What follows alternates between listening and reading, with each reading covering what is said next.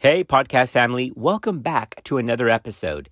In a previous episode that we called You Asked, We Answered, I said that every so often as the need arose and as there was an opportunity to do it, we would kind of have a more informal podcast episode, but still equally as informative, where we would just answer some common misperceptions or questions that are out there regarding a certain contemporary topic.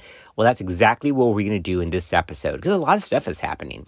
First of all, we're going to address the FDA's decision to possibly approve over-the-counter birth control and what that means. All right, now there's a lot in that statement, but it's all over the mainstream media. I just heard it on talk radio yesterday. The FDA is going to approve over-the-counter birth control. So that triggered a lot of text messages and Facebook messages to me from non-women's healthcare professional friends in general surgery. I had somebody in psychiatry say, hey, I can get my patch over the counter now. To which I responded, wait, you're still on the patch? I didn't know we were still using that frequently. And the answer was no, it has nothing to do with the NuvaRing or the vaginal ring for birth control. It has nothing to do with the implant. So we're going to make this clear. We've talked about this in previous episodes, but it's interesting what the media is saying, and it's confusing some non-women's healthcare professionals. That's the first thing. Then we're going to talk about the U.S. Preventive Service Task Force new recommendation. Notice I emphasized new, to do screening mammogram at age 40. Is that really new? That triggered a lot of confusion. I got a lot of text messages, again, from non-women's healthcare professionals going, wait, you told me in the past that you should get one at 40, and now it's just coming up? So were you like really ahead of the curve, or did I miss something? And the answer was, yeah, I think I'm pretty up to date, but I'm not that ahead of the curve. And you missed something. So we're going to discuss why that came up, why they changed the recommendation from 50 to 40, and why it's causing confusion from those who see mainstream media who aren't in women's healthcare. And then the third thing that I want to talk about has to do with diabetes in a regular adult population, not just type 1 diabetes, but type 2 diabetes we're seeing with much more frequency.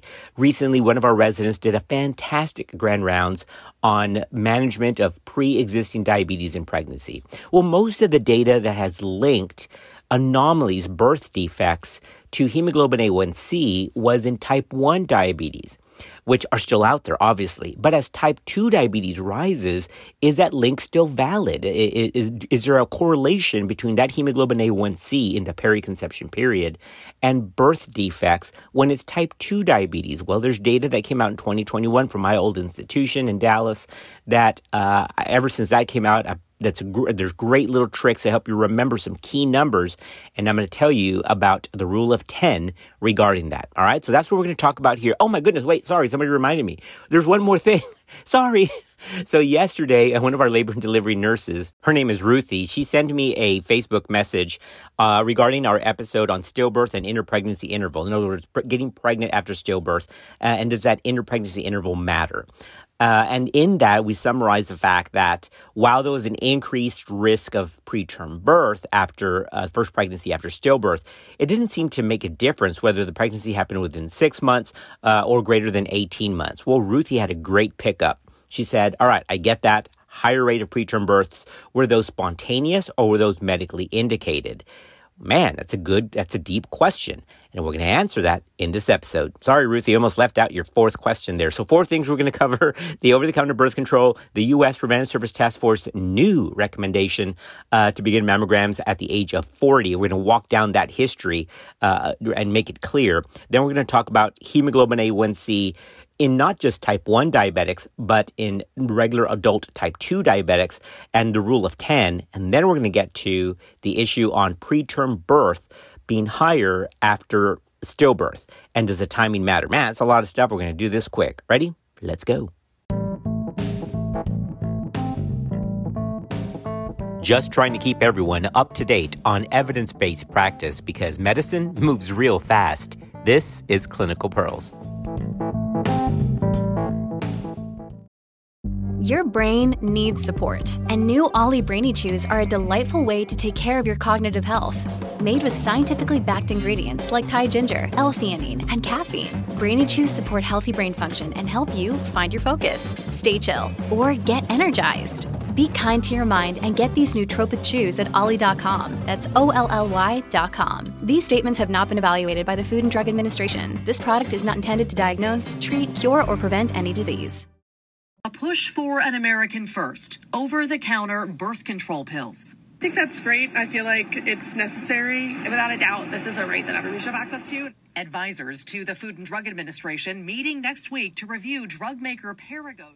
All right, so that's one of the news stories that's been out recently. That was from NBC Nightly News. No affiliation with them, just making that clear. I have to say that. But did you notice what they said? And this is what's been going on in the news and in the media, whether it's print media, or on television or the radio, is birth control is going over the counter. No, it really isn't. It's one kind of birth control. Now, we've mentioned this in previous episodes, but this is causing a lot of confusion because I've had even patients say, oh my goodness, now that my birth control pill is going to be over the counter, can I just go get that? To which I answer, yes, but it's not the one that you're taking. Remember that over-the-counter, the movement towards over-the-counter is only towards one type of pill right now, which is the OPill, which is a progestin-only pill. All right, it's great. I have no beef with that. It's fantastic. But it's not like every kind of birth control is going to be over-the-counter. Just to be complete and for education purposes, the OPill is not norethindrone. It is norgestrel. It is 0.075 milligrams of the single active steroid agent, norgestrel. I mentioned this in a previous episode. I'm all for this because this is a door opener. We just need something over the counter, and then that can potentially open the door to other opportunities like regular combination birth control. But the whole idea, when the media says birth control is going to be over the counter, you see how confusing that is? Yes, it is, without a doubt. But it would be more accurate. It would be much more correct to say one form of oral birth control, which is a progestin-only pill, will be made over the counter. Here's what the progestin-only pill means. Now, wouldn't that be easy? But no. I'm driving down to the office the other day and it comes on talk radio. Oh my goodness, birth control pills going over all birth control pills are going over the counter. It's exactly what it said. Complete misunderstanding of what was being discussed, but at least we do have some forward movement in the right direction.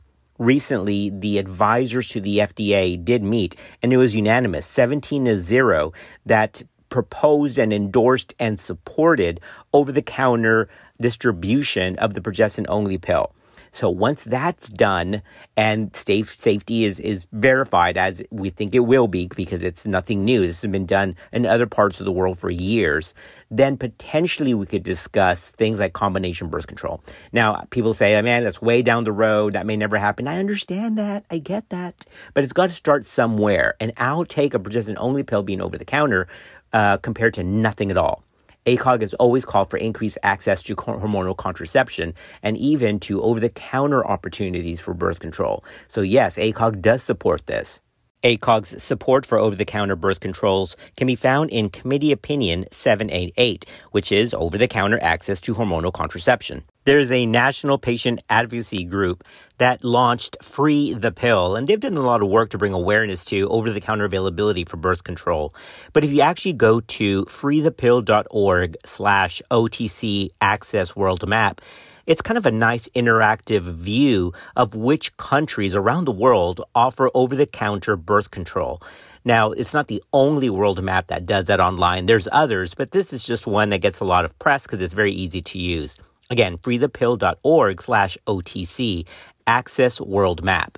Now, just because the OPill may go over the counter, remember, nothing's final yet. The FDA still has to give the final approval. They typically listen to their advisors, but they can do whatever they want to. So it's not a slam dunk yet. But the idea is once this OPill, the progestin-only pill, gets accepted, perhaps, again, as we've already stated, it'd be a door opener to other things. But it's interesting to take a look at the other countries, mainly Latin America, South America, that has over-the-counter birth control without an increase in adverse events. All right, as we leave this first question about birth control going over the counter, we just leave it with this. The FDA is set to vote soon, but remember, nothing is definite. It's up to their final vote. So we'll see if the FDA does what all of the advisors are saying to do, which is release the OPill for over-the-counter status.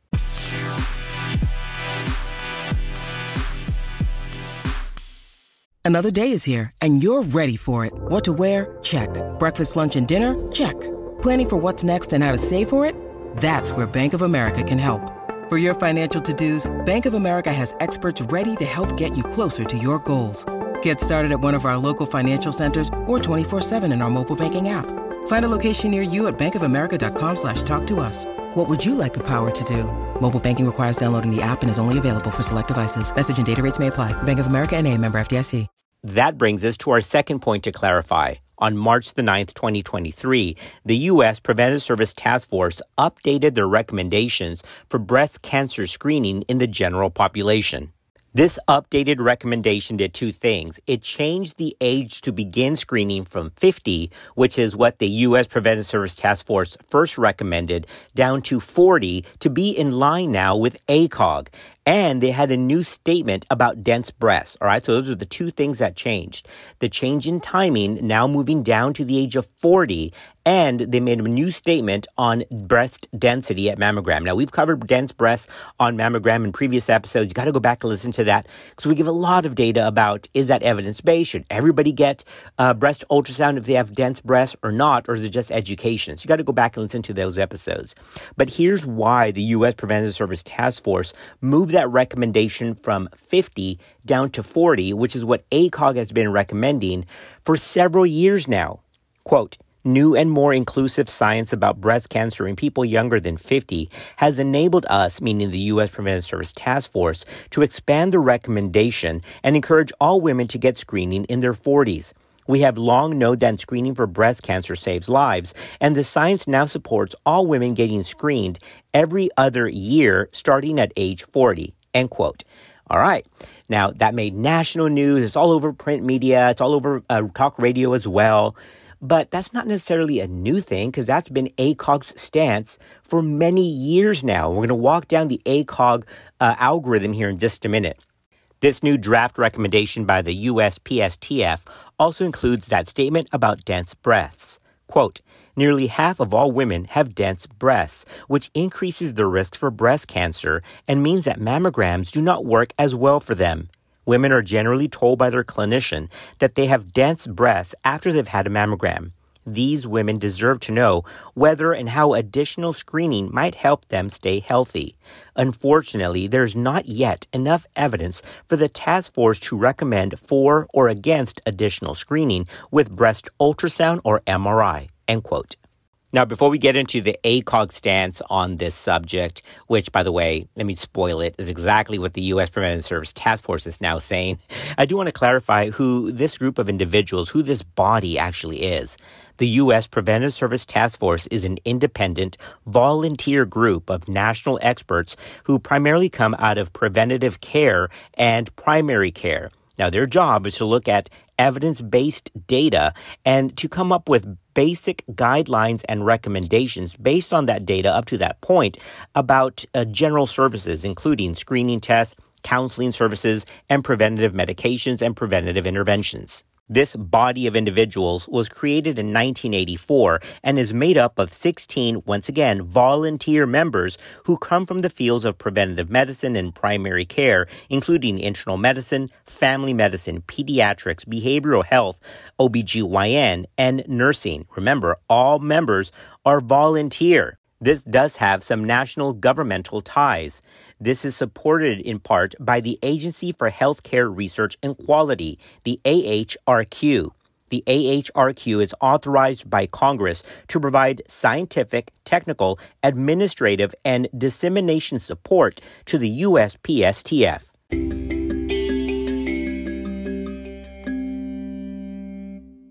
Regarding the ACOG, back in 2011, in then Practice Bulletin 122, which was breast cancer screening, ACOG recommended annual mammograms for women starting at age 40. Sound familiar? Then in June of 2017, ACOG revised breast cancer screening guidance saying that starting at age 40 should be part of, quote, shared decision-making, end quote. Now, it's still said to begin at 40, that's okay, but that patients should be aware that sometimes there's higher false positive rates starting at age 40, which could trigger anxiety and the need for more tests.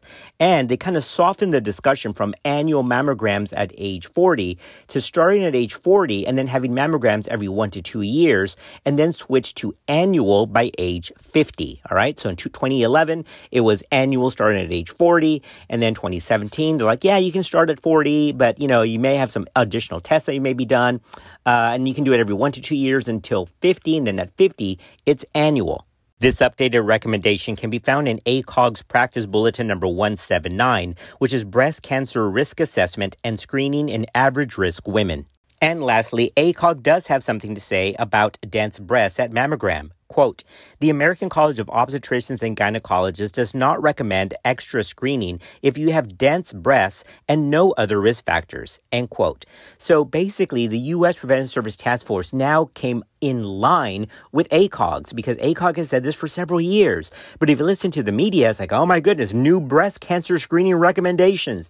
Yes, they're new for one committee, for one body of individuals, but it's not really new for everyone else because we've been doing that for some time now. Anyway, you just got to listen to what the media says and then dissect that a little bit more, which is extra work, but that's what we're trying to do here at Clinical Pearls. We're just trying to be clear, trying to set the record straight and give evidence-based recommendations. That statement regarding dense breasts can be found in ACOG's committee opinion, which is number 625 from March 2015.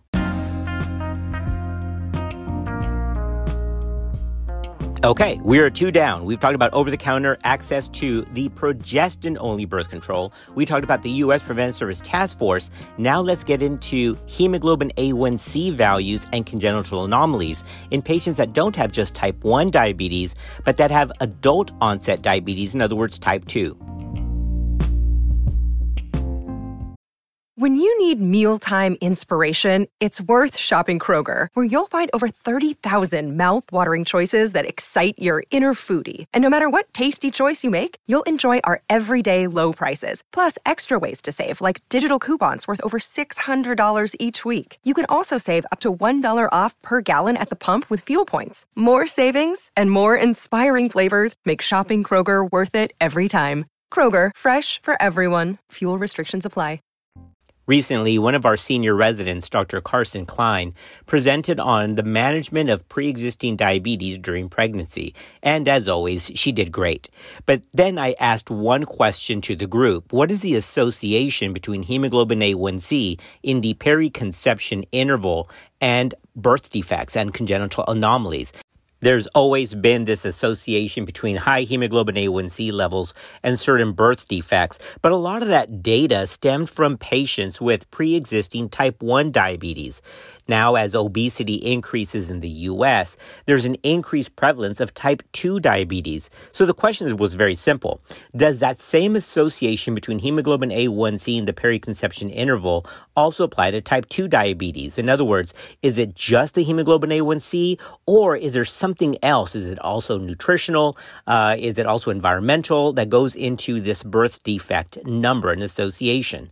Well, the short answer is yes to all of that. Yes, of course, there's a direct correlation between hemoglobin A1c, whether it's type 1 diabetes or type 2 adult onset, and malformations. The higher the hemoglobin A1c, the higher the rate of malformations. We get that. But is there evidence to back that up that it's not just related to type 1 diabetes? And yes, of course, there's a lot of other factors that go into that. There's micronutritional deficiencies. There's other environmental factors, and other agents that can contribute to malformations. So if there's poor dietary habits, if there's poor lifestyle choices, meaning smoking, drug use, alcohol, whatever, anything else. It's not just the hemoglobin A1c, even though, yes, that's an independent marker, but everything else can be additive in terms of resulting in a congenital anomaly. In 2001, in the American Journal of Perinatology, Robert Martin and David Nelson and Jody Dash, Dr. Spong, these are all fantastic leaders in MFM out of UT Southwestern, published this correlation between congenital malformation risk and hemoglobin A1c in a contemporary cohort of pre-gestational diabetes. Here's what contemporary cohort means. A contemporary cohort means a group of patients that naturally or normally present just for clinical care in a clinical practice. In other words, it's not in a rigid laboratory model, a strict protocol. It's just patients who show up for pregnancy care, and this may have been type 1 or type 2 diabetes. So it was a mix. Before we dive further into this publication and discuss this association of the rule of 10, which isn't really a rule, it's just a helpful memory trick, let's talk about birth defects in the general population. All right, so general population, not including diabetes, just everybody in a population cohort. According to the CDC, birth defects affect 1 in every 33 babies born in the U.S. each year. 1 out of 33, that's 3%. If you take a look at a more everyday model, that means that every 4.5 minutes, a baby is born with a birth defect of some type in the U.S. Crazy, huh? So if somebody asks you, what's the rate of birth defects in the general population? It is 1 in 33. Of course, having hyperglycemia during organogenesis just makes those numbers much higher, while cardiac defects, central nervous system lesions, and skeletal malformations like the caudal regression sequence have been linked to maternal diabetes during the periconception interval. Nearly any organ system can be affected. The American College of Obstetricians and Gynecologists recommends a target preconception hemoglobin A1c value of 6% or less. Other organizations, including the American Diabetes Association, have also advocated for increased access and management of diabetes prior to pregnancy. But in this study from 2021 at UT Southwestern, only 15%, that's 15%, only that number of women in that population had a hemoglobin A1c of 6% or less, while 21% had a hemoglobin A1c of 10% or greater at presentation for prenatal care for the first time. Only 15%. And because this association exists between the higher hemoglobin A1c levels and birth defects and congenital anomalies, this is why we've got such a long way to go. We've got to do better at preconception education, evaluation, and just overall diabetes care, especially for women in the reproductive age. In this study population from Parkland, the researchers found that overall for the entire group that had diabetes and entered prenatal care, overall, 8% of infants had some kind of major anomaly. 8%. Now remember, that's 8% in the infants of diabetic mothers overall. But there is a direct tie when you break that up to hemoglobin A1c values. When you correlate them, the higher the number, the higher the rate of birth defects. So remember 10 and 10%. Right? 10 and 10%. That's the rule of 10. It's not really a rule, just a helpful little memory trick. That a hemoglobin A1c of 10% at first presentation, in other words, around the periconception interval or so, a hemoglobin A1c of 10% in pregnancy was associated with a 10% anomaly rate. And a hemoglobin A1c of 13%, that number of congenital anomaly rose to 20%.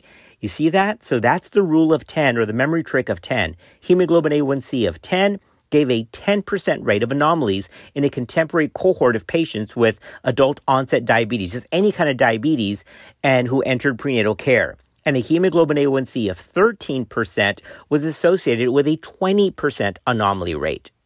That little memory trick of hemoglobin A1c of 10 equals 10% rate of anomalies is just a helpful tool as we're educating patients and seeing them enroll for prenatal care with diabetes, and we get that hemoglobin A1c back. It just gives us kind of a overall gestalt of what to expect.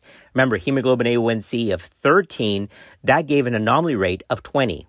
By the way, there's another little helpful memory trick. It's called the rule of 30 for hemoglobin A1c and the overall mean glucose level, the rule of 30. And here's what that is. At a hemoglobin A1c of 8, that generally means a mean maternal glucose level of 180. All right, so hemoglobin A1c of 8, that means mean serum glucose level was in the past of 180. So 8 and 180. So there's the tie in there. That rule of 30 is as that hemoglobin A1c number rises or drops from 8, it rises or drops in mean glucose level by 30. So let's try that. Hemoglobin A1c of 8 equals mean serum glucose level of 180. So let's bring it down to hemoglobin A1c of 7. Well, it's the rule of 30. So it's 180 minus 30, that means that the mean glucose level was 150. Let's go back down. So now let's go to 6, hemoglobin A1c of 6. So that's one number down from 7. We had 150, so that's rule of 30, so minus 30. So that is now 120. All right, so that's the rule of 30. From a hemoglobin A1c of 8 with a mean glucose level of 180, the rule of 30 says for every hemoglobin A1c rise or fall of one number of 1 unit is a change in mean glucose level by 30. So let's go up the other way. If hemoglobin A1c of 8 gave a mean serum glucose level of 180, a hemoglobin A1c of 9 would mean what? That the mean serum glucose was 180 plus 30. So that's around 210. All right, so that's the rule of 30. It's a quick way. If you're ever asked, man, her hemoglobin A1c was 9. I wonder what that meant for her mean glucose level. Oh, it's easy. Mean glucose level was 210 based on the rule of 30.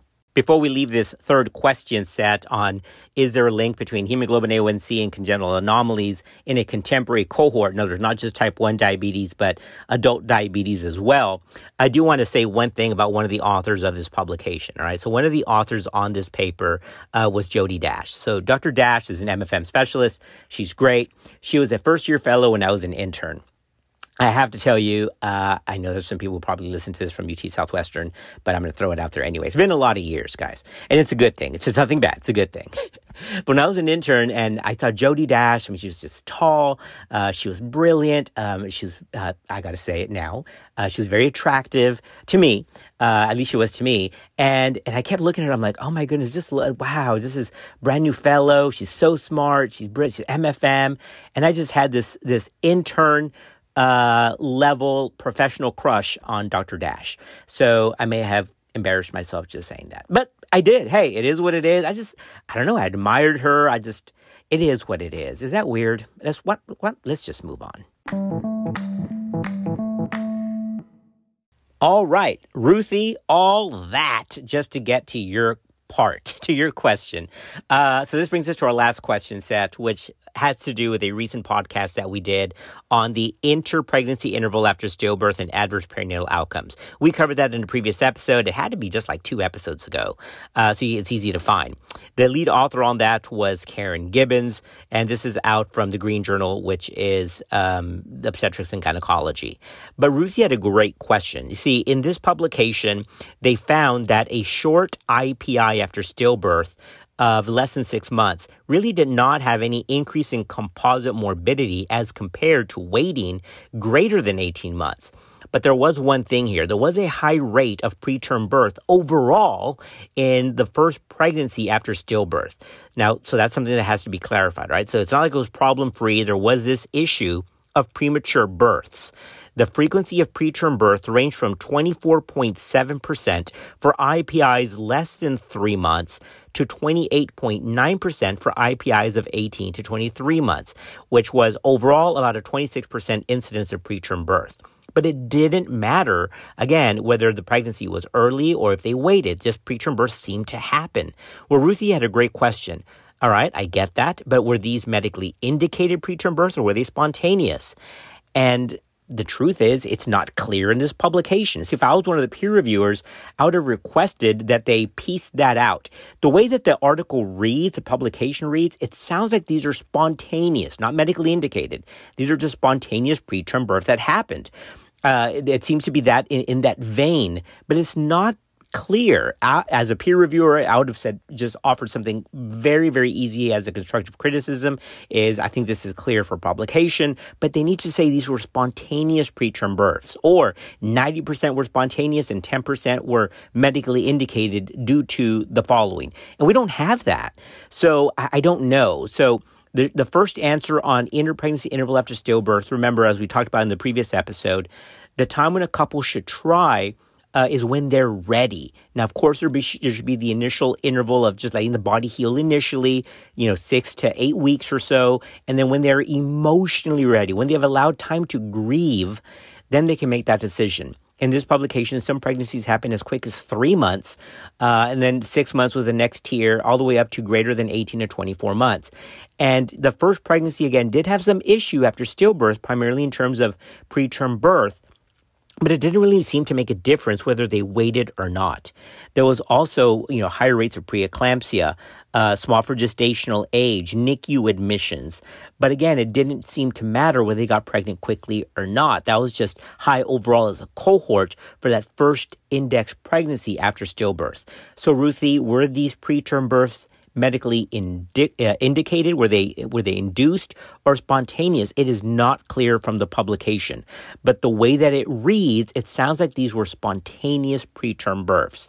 But again, that's one of the criticisms from this, but we just don't have it. Maybe we'll send in a letter to the editor for them to clarify. Thanks, Ruthy, for the question.